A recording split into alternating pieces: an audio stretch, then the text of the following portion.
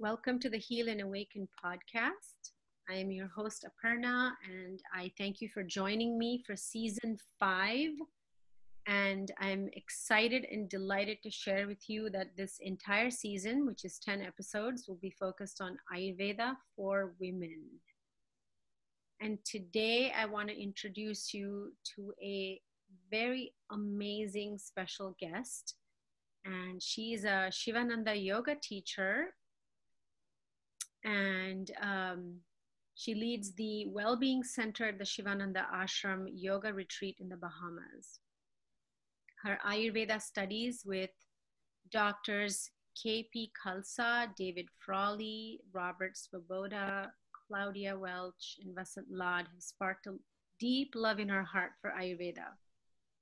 And she's trained by her teacher and mentor, Ishwari Marianne Johnson. She does beautiful Ayurvedic treatments and marma therapy. And she's also certified in iRest Yoga Nidra, chair yoga, and the luscious yin yoga that I love so much. In the Bahamas, she teaches courses and assists with the Shivananda teacher training courses. I am delighted to introduce you to Mary Roberts, also known as Padmavati. I love that name. That's her spiritual name, and her book is called What's Possible? Ayurvedic Odyssey, the year yoga changed my life. Is the story of her year-long study in the Bahamas, ashram, and her journey to health and wholeness through yoga and Ayurveda. Welcome, Padmavati. So delighted to have you here with me.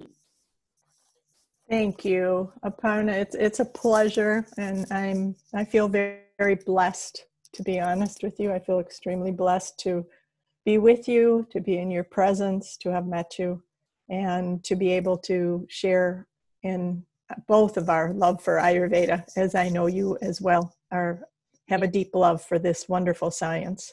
We do. And in that sense, I feel very close to you. I feel like we're spiritual sisters. And, I was reading your book this morning, What's Possible. I love that title. And what I love about your book is, one, it represents the story of most people in the West. Perhaps most people everywhere, because everyone wants a Western lifestyle, even in India, And so with wanting a Western lifestyle or having a Western lifestyle comes certain disadvantages to our well-being, our health, our emotional state. And as I was reading your book, I recognized that your description of your life before yoga and Ayurveda, before you went to the ashram, is really the story of all of us. And that's what's so great, because when somebody reads this book, which I recommend everyone should read this book, we're all going to be able to relate to it and recognize, oh my gosh, my sleep was poor or is poor, my digestion, my elimination, my feeling of well-being, my heart feels so closed off. I'm constantly bombarded by the external stimulus that's coming at me and the things that I'm doing in the world. So I also love that your book has the journal entries that you wrote that's included in there. So it gives the reader a very personal glimpse of what you were feeling and writing and going through as you were, as you shared it in your book. So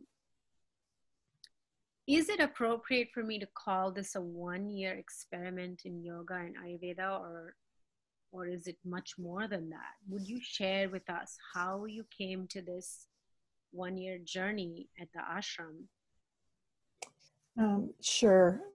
And yes, definitely it's appropriate to call it a 1-year experiment and journey in Ayurveda and yoga. But yes, it's also much more than that.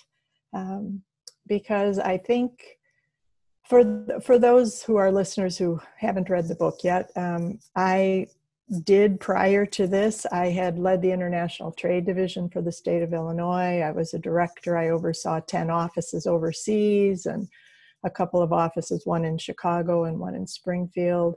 I led more than 80 people when I was a director, multi-million-dollar budget. Then I oversaw all the website development for the entire state of Illinois, the government agencies. And after leaving those positions, so that's a little bit of the progression. After leaving those positions, I then was doing some life coaching and spending a little more time initially in yoga a couple times a week at my local studio. And I think that opened me up for the possibility of going to the Bahamas for the 1 week that I went as a guest. I went as a guest to a yoga retreat because a friend sent me an email and suggested that I go. And so going for that 1 week's time, I was just there in my Lululemon outfit, and I was thinking I was like pretty grand at yoga because I'm fairly flexible, and you know, I'm very pitta, and so I have definitely that competitive spirit in me. So, you know, I was all about being there for every single activity that was possible. It was the same time there was an Ayurveda conference as well. And I had only learned the word Ayurveda just like months before. I had never even heard of Ayurveda. But I was really intrigued by it because it was a way of looking at human beings as individuals instead of take an aspirin and it's going to kill, or it's going to cure, you know, everybody's headache. It really seemed to pin down people's individual natures and their individual problems. And I wanted to learn more about that because it just made sense to me. From the moment I heard the workshop, it made sense. So going to this 1 week vacation with the Ayurveda conference, I went to every single workshop, listened to all the speakers, went to all of the satsangs with the chanting and meditation, and did yoga twice a day, even though once a day is plenty. But at that point in time, I kind of needed to do everything. And what was happening there is that I didn't understand when they would talk about in yoga purifying the mind or purifying the body, because I felt like, what did I need purification for? I was perfectly fine, you know. I was living very successful. I had a high-paying job. I had lots of friends in the city. There, I lived in downtown Chicago. I had a beautiful condominium that I was renting in a very high rent district of downtown Chicago. I was plugged into Rotary and to, you know, a lot of different UN ambassadors. I was in a lot of different organizations. I had all kinds of people. I'd go out for drinks every day, you know, in the evenings with my friends, and we'd go for dinner. And when I was in my job as the international trade director, you know, every night I was going to a different event and drinking a couple glasses of wine there too, or, you know, going to these fancy, very nice hotels. I've been in every single one of the nicest hotels in the Chicagoland area.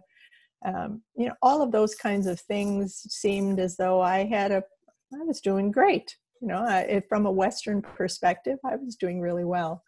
But as I started purifying a bit my own self, I started becoming a little more honest with myself as well.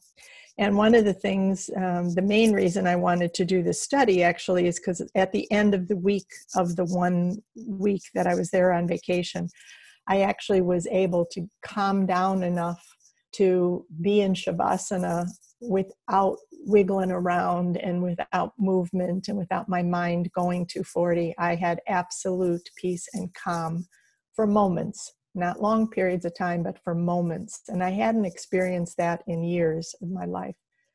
Well, what I didn't realize that was also happening as I became more and more intrigued and was had all this chanting that I was doing and meditation that I was doing, which I had never done any of those things at home at all, and was very hesitant about them. and actually, almost left the ashram when I went, because I was like, what is this? This is like brainwashing. And, I'm not going to be chanting to Krishna, that's the Hare Krishnas who are in the airports. And, so all of those kinds of things went through my mind. I explain them much, much better and more fully in the book. But I did experience this peacefulness, and I was starting to look at my life and myself a little bit more when I went home. And I decided I wanted to have more of that peacefulness for sure. And somehow or another, I was going to come back and do my yoga teacher training there. And I had been considering doing yoga teacher training at my other studio in the city. And somehow or another, a whole year of weekends sounded like too much for me to do. I couldn't give up my weekends. And so for a good 6 months, I had pondered doing yoga teacher training and yet kept refusing. And right before I went on this trip, I had decided, okay, I filled out all my paperwork. I am going to go and do this yoga teacher training.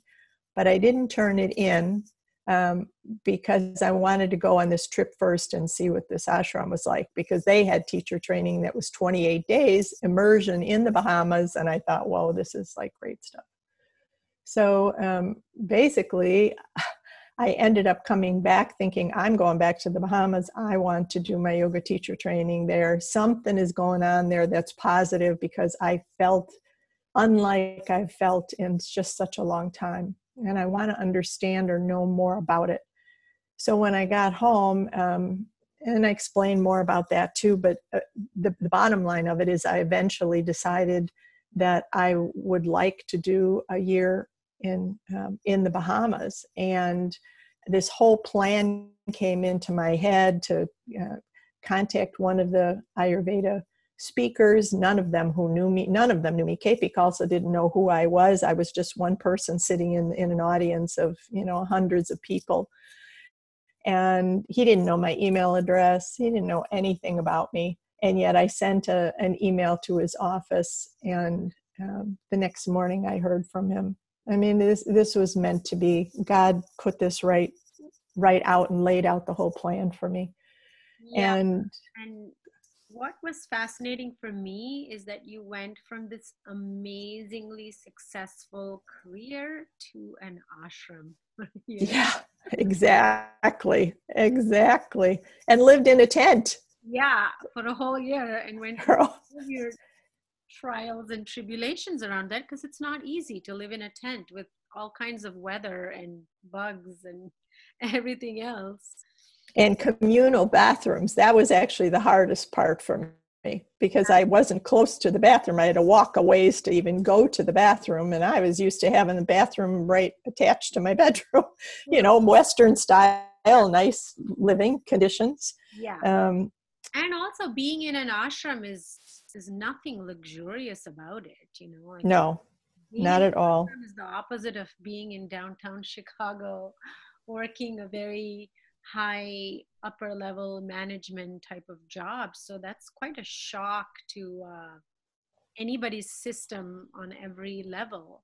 So can you walk us through your journey, how did you deal with all the challenges of being there for a whole year and giving up all of your material comforts? Well, I did it one step at a time. And basically, I think I needed that year-long study to keep me focused on what I wanted to achieve. And this is an interesting study, at least to me. And I had thought, well, gee, people would want to read about this, or I would want to read about it if somebody did it, because I didn't have any result in mind at the end. Almost every study I've ever read about, they're trying to prove something. So they start out, they have an idea in their head as to how they can go about proving something. And then they show you how what they thought to begin with is true. Well, I didn't have a clue. I didn't have an idea of what was possible. I really didn't know. I had had moments of, feeling calm and peaceful. And my digestion was better too, because I was eating all vegetarian food. I also was, I was a meat and fish eater. I drank plenty of alcohol. I had coffee, like coffee was my ritual. I couldn't get up and get going in the morning without a really good, strong cup of coffee every day. And I had usually more than one. And all of these things that were, I found out they were clouding my judgment of life an awful lot, but I didn't realize it at the time. And when I got to the ashram and, this living in a tent, one of my favorite funny stories is that I had never even camped. So not as a child, we never went camping. My parents were more like, if they wanted to go on a vacation, it was at least a Holiday Inn. It wasn't high end, but it was a hotel. And so at night, I couldn't figure out why I was having pools of water inside my tent. And you get up at 5:30 in the morning, it's dark because they have a bell that rings. Everybody's got to get up at 5:30 and 6 o'clock starts meditation. So you get up, it's pitch black, and I'd step in water as I'm trying to unzip the side of my tent to go to the bathroom to get started for the day. And this happened over and over, and I could not figure out for the life of me why my tent was getting water in it. Well, I didn't realize that there's a bottom zipper on the tent. I only thought there was a side zipper on the tent that you zipped around. I never saw the other zipper. It never dawned on me because I didn't set the thing up, so I didn't know. So it's needless to say, when it would be windy and the rain would come, there would be the water sitting at the pool at the bottom. So that's how, I had to learn all these basic kinds of things. And, day in and day out, I wasn't always the most happy camper either. Sometimes I was a little on the grouchy side. So, and I document that when it was a struggle, when it was difficult, I just kept plowing through. But I started also realizing that some of the things that I had given up. I gave up all my furniture. And I have 10 boxes of things like, just like plastic, those big containers, but they're still just plastic boxes at my mom's house that I store and have some hanging clothes still to this day. I had a car, or I had a nice place. I had, as I say, furniture. I had all sorts of things that I gave them all up. And I was realizing the longer that I was at the ashram that I didn't miss any of them. It just didn't matter. I wasn't thinking, and they weren't cluttering up my mind thinking or worrying about them because they were gone. Some of them I gave to my kids, some of them I sold, some of them I just donated. And it actually was fine. And the struggles of, I had the hardest time really with the bathrooms and bugs and things too. I was not used to brushing my teeth and having, critters on on the mirror there and whatever, because it's all outside, that's outside the sinks. Yeah. So it was like, it was really, but it was good for me. It was just so good for me because things that had scared me and things that seemed so important in my life before just I started realizing some of them, they were just all fabricated in my own head. And I really started focusing and enjoying more the interactions with people, the chanting. I came to love chanting. It's one of my very favorite things to do. And yet it was what almost sent me back home, and what deterred me initially, thinking that, oh no, I can't possibly do this. Yeah.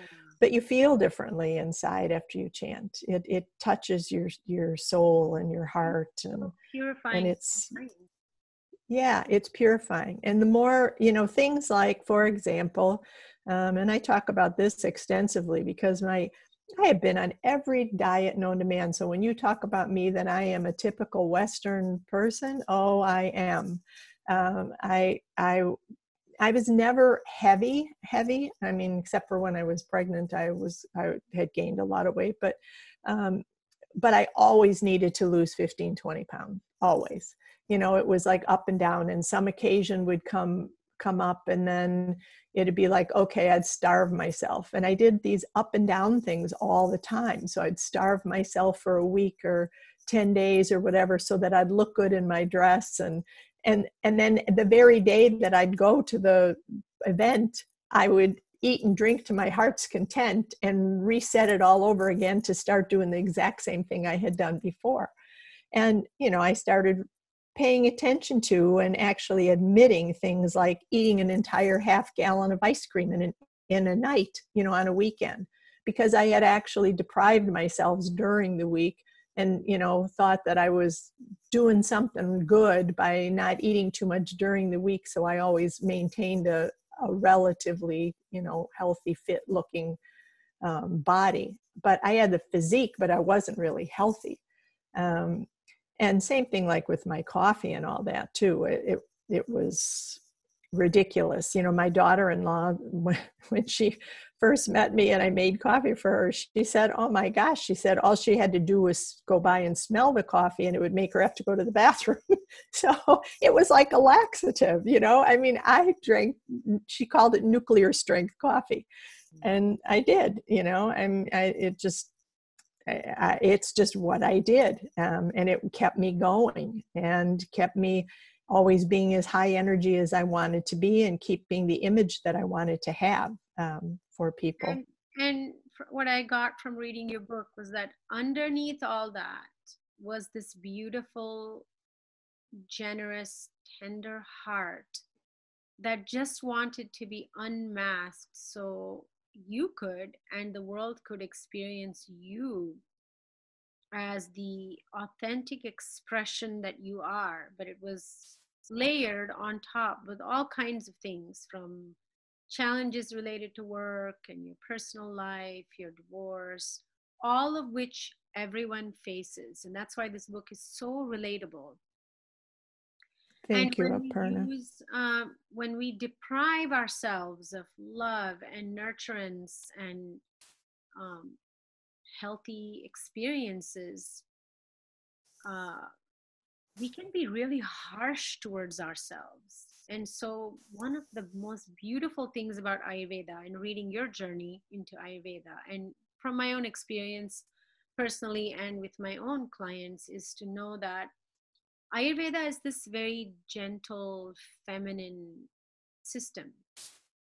And when Mm-hmm. we immerse ourselves into this gentle, feminine system, we begin to nurture ourselves in a different way. Instead of constantly taking things out, we bring in new practices or new ways of being, new ways of feeling, new ways of eating and drinking that actually sustain us on a very deep, subtle level, which will naturally make us not crave the things that are so up and down. Like we were talking before we started the recording, you know, about the alcohol to numb and soften, and the caffeine to up and give us this not very authentic energy, and what kind of damage it can do to our nervous system and how Mm-hmm. exhausting it can be.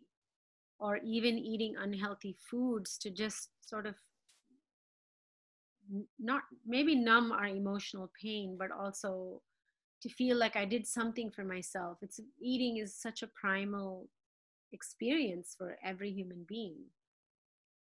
But when we walk into this path of Ayurveda, we find these very customized ways of practicing, because we're all such unique beings, and Ayurveda is very um, user friendly, as well as it's very unique to every human being. And I Very want to much. tell everybody again about your book, What's Possible. That's the title of the book. It's on Amazon and Kindle.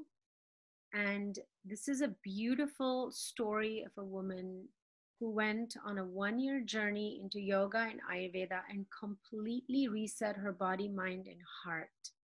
She spent a year at the ashram in a tent, excuse me, away from all of our typical Western comforts. And she went really deep into her experience as a woman, as a human being, and into her heart. So, one of the things that I loved about your book, and I'll repeat this again, is how you wanted to like really unmask yourself, how you really wanted to go into the depths of your heart. So, will you share with us about learning about our emotional states and how our emotional body is actually a guidance system, and how being in touch with our emotions is actually very powerfully healing for us? I'd love to. And Aparna, thank you so much for seeing all that you saw from my book. It makes me feel great that, in fact, you could see under the layers that were hiding the light that is very strong within me. Yes, absolutely. I would say that the words that I used with Rukmini, who was my supervisor when I came to the ashram, and at that time I was their marketing director. I asked her and said to her that I would really like to learn how to lead from the heart, because I had been leading all of my life from the mind. A woman coming up in a very much male-dominated culture. I'm now 66 years old, so I definitely came up in a time where there were not that many women in powerful positions, and women were expected to, or if they weren't expected to, in our own minds, we felt like we were expected to excel even more than men and be even stronger than men, and to appear to not be the emotional or show the emotional sides of who we were.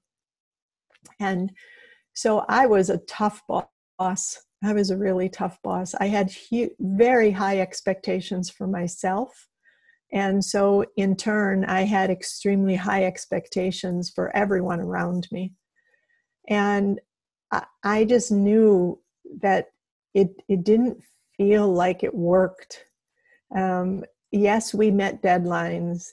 Yes, we always were under budget.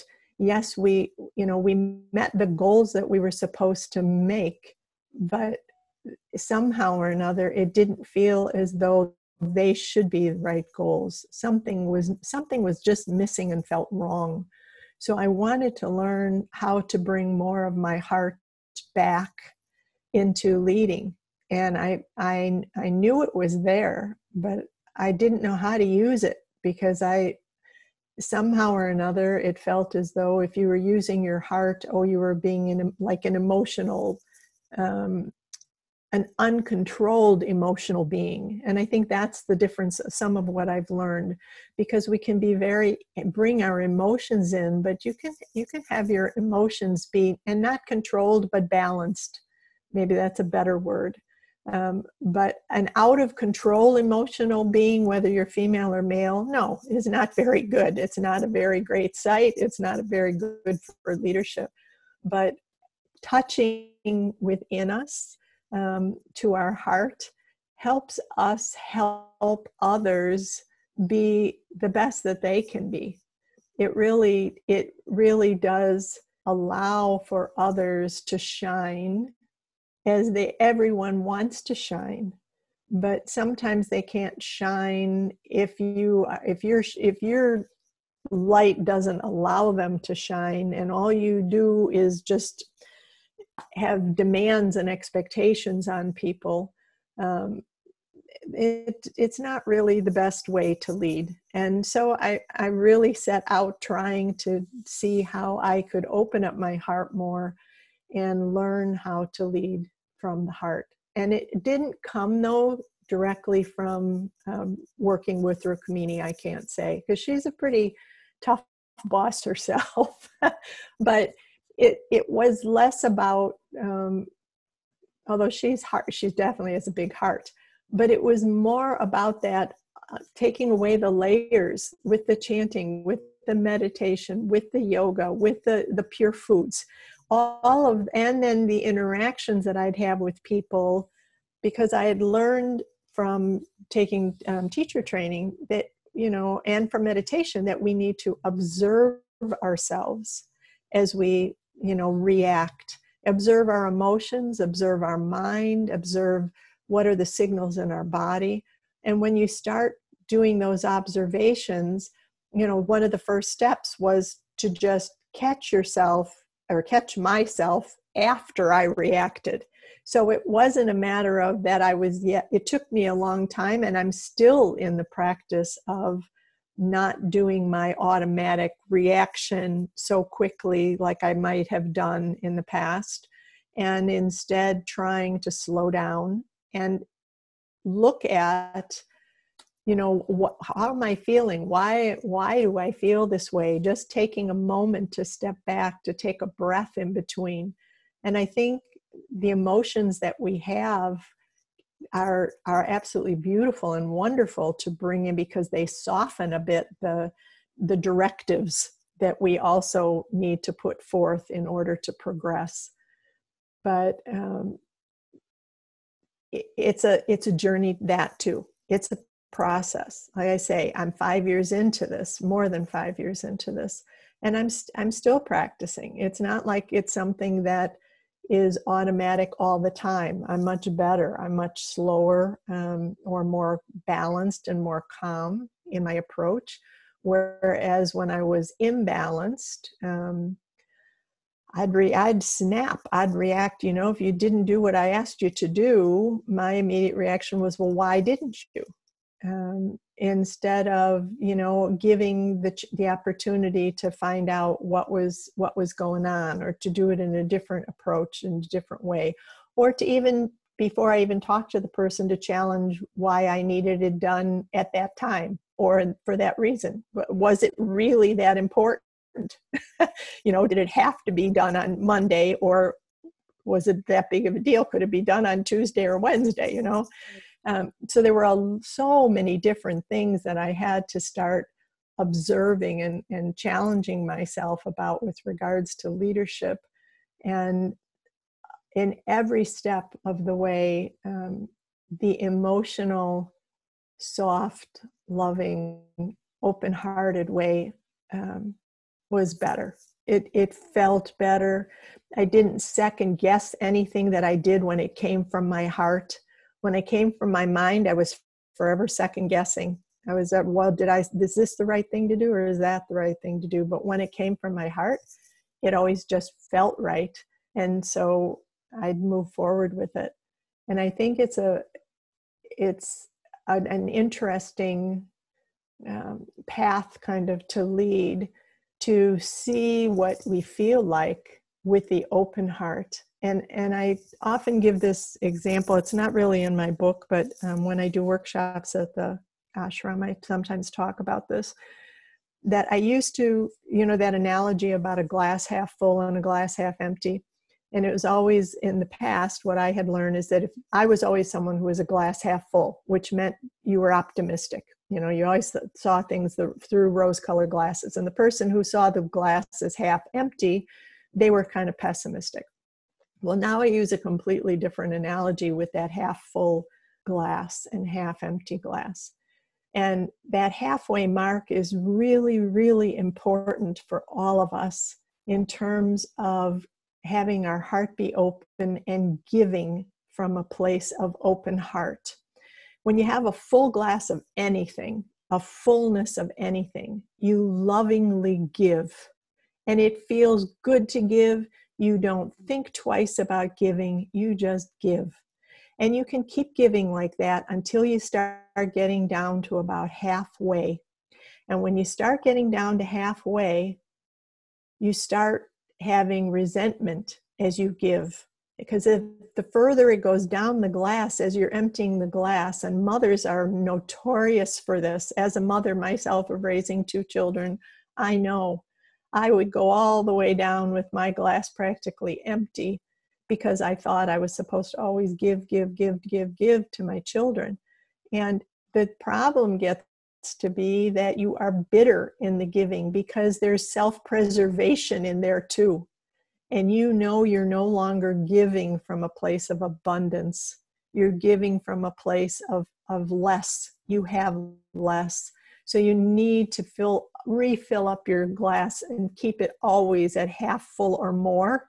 And if you keep your glass at half full or more, that's how you can live from the heart. You can give from the heart. You can lead from the heart. You can do anything from the heart. But you also need to have some abundance within yourself in order to have that opening. And I grew up in a time where that was not considered a good thing.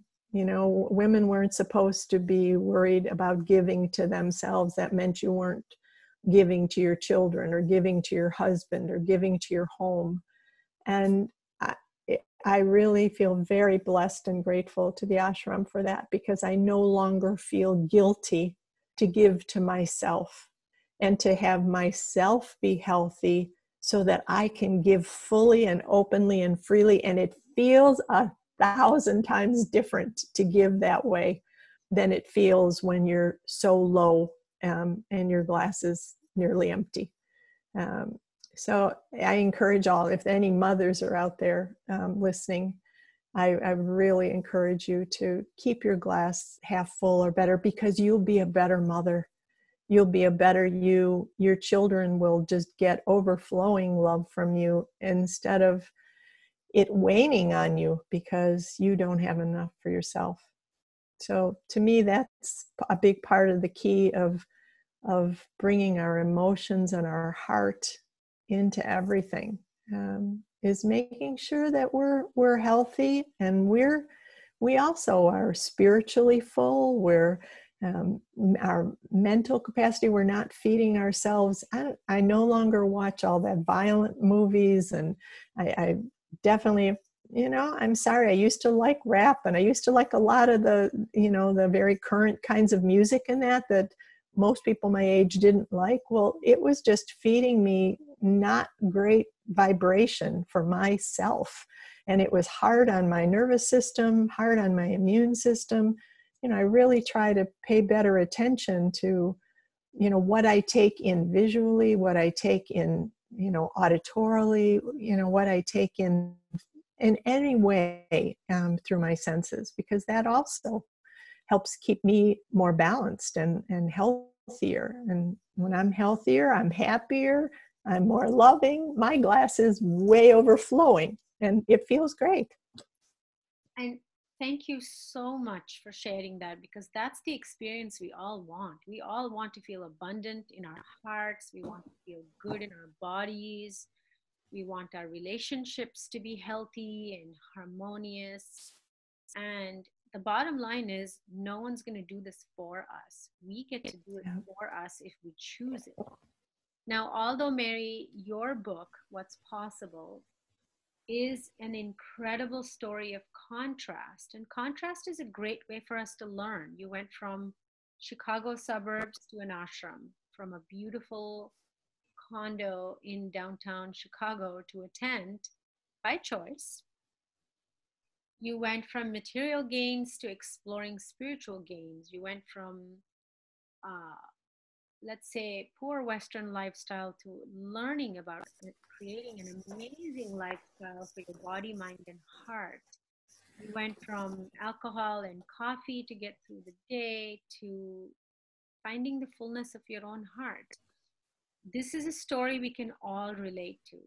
While you may not go to an ashram like Mary for a year, when you read her story and when you find yourself in her story, and that's why stories are so great, and that's why I wanted to bring Mary to this podcast, is because our experience, we can relate to another person's experience and find ourselves in the story, and it's so inspiring and healing. So I'm going to encourage all of our readers to read your listeners to read your book, but also to start exploring what they can do for themselves, what's possible for themselves. Mm-hmm. Mary, do you have any parting words for our listeners today?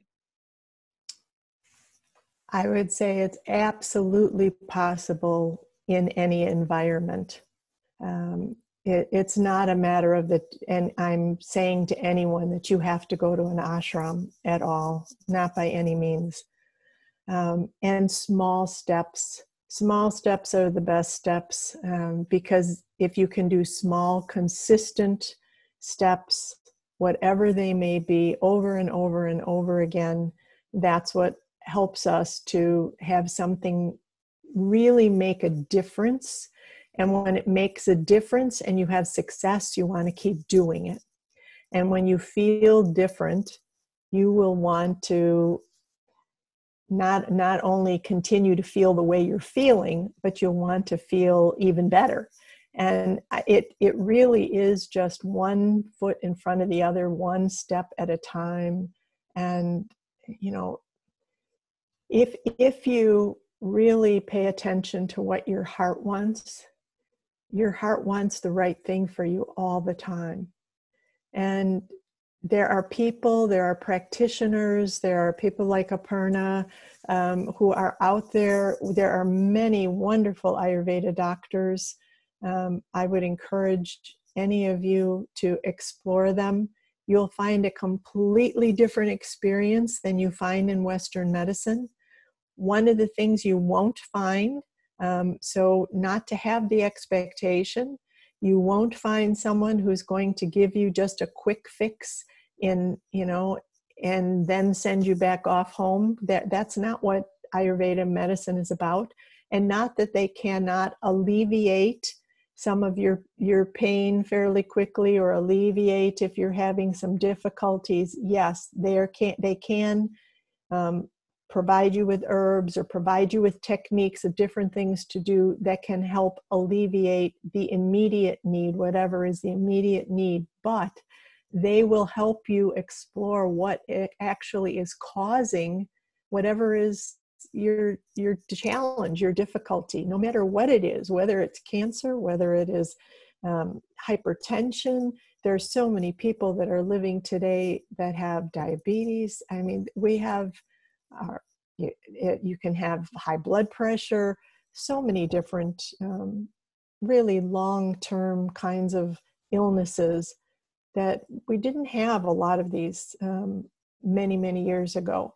And our modern society has kind of encouraged and pushed the lifestyles that we have. And those lifestyles that we have actually do impact our health over time. And so if you have a chronic problem, I would highly encourage you to seek out a different and alternative approach to looking at things, rather than just putting another drug into your body and expecting it to mask the problem, and for you maybe to have who knows how many side effects. That's another thing. When you work with Ayurveda, there aren't side effects. These are natural foods, natural herbs. They also different kinds of treatments. I love doing the Ayurveda body treatments, where the oil treatments for the body. There's so many different types of routes and different kinds of treatments that you can have that can be beneficial and that can make you have an easier. I don't drink coffee. I haven't drank coffee now in more than 6 years. And it's incredible. I don't even want coffee. I don't drink alcohol either. And I could. I mean, I've been to weddings, but I have no desire. And there's not a hangover. I don't feel rotten the next day. It's amazing.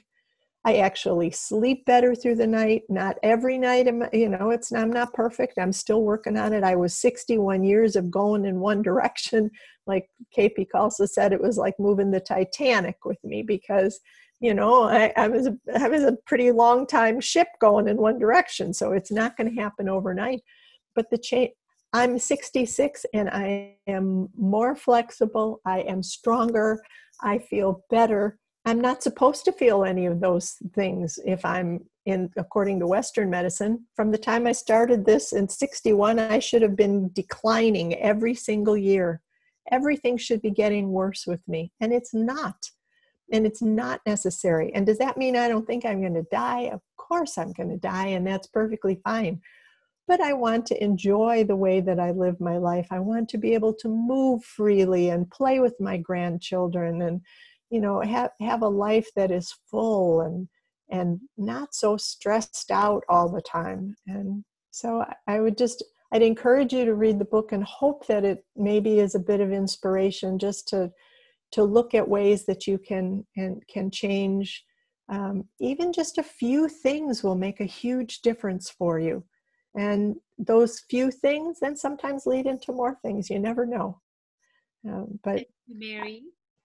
I will be posting the link to the book on Amazon as well as Mary's website in the show notes. So don't worry. To our listeners, you will find her information in the show notes. Mary will be coming back for another episode where she's going to lead us in Yoga Nidra to really feel into our emotional body. And I won't go into it now, but I'm delighted to have her back for another episode of Ayurveda for Women, Season 5 of the Heal and Awaken podcast. Mary Padmavati, thank you so much for being here, for sharing your wisdom, your experience, your stories. And I'm so blessed and delighted to have met you. Thank you. And thank you to all of our listeners as well. thank you.